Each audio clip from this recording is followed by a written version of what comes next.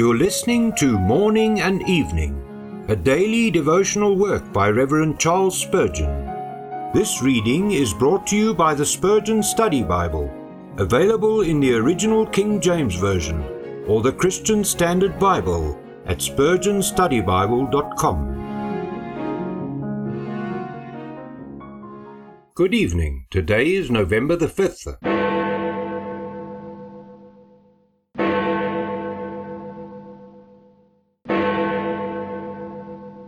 Be thankful unto him, and bless his name.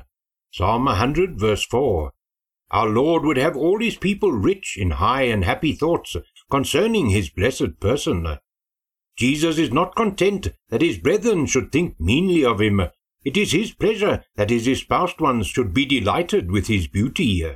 We are not to regard him as a bare necessary, like to bread and water, but as a luxurious delicacy, as a rare and ravishing delight.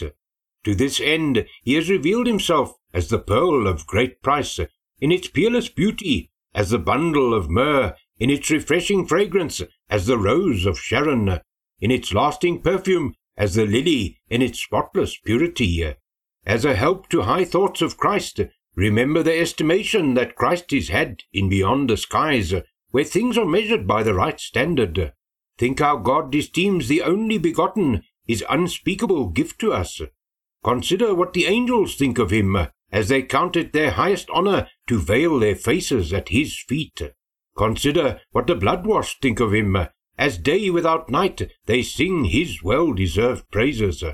High thoughts of Christ will enable us to act consistently with our relations towards him.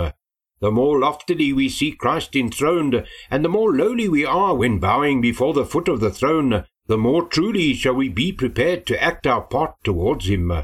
Our Lord Jesus desires us to think well of him, that we may submit cheerfully to his authority. High thoughts of him increase our love. Love and esteem go together. Therefore, believer, think much of your Master's excellencies. Study him in his primeval glory, before he took upon himself your nature. Think of the mighty love which drew him from his throne to die upon the cross. Admire him as he conquers all the powers of hell. See him risen, crowned, glorified. Bow before him as the wonderful, the counselor, the mighty God, for only thus will your love to him be what it should. May your house be filled with God's presence, his peace, his protection, and his favor, even as you rest this night.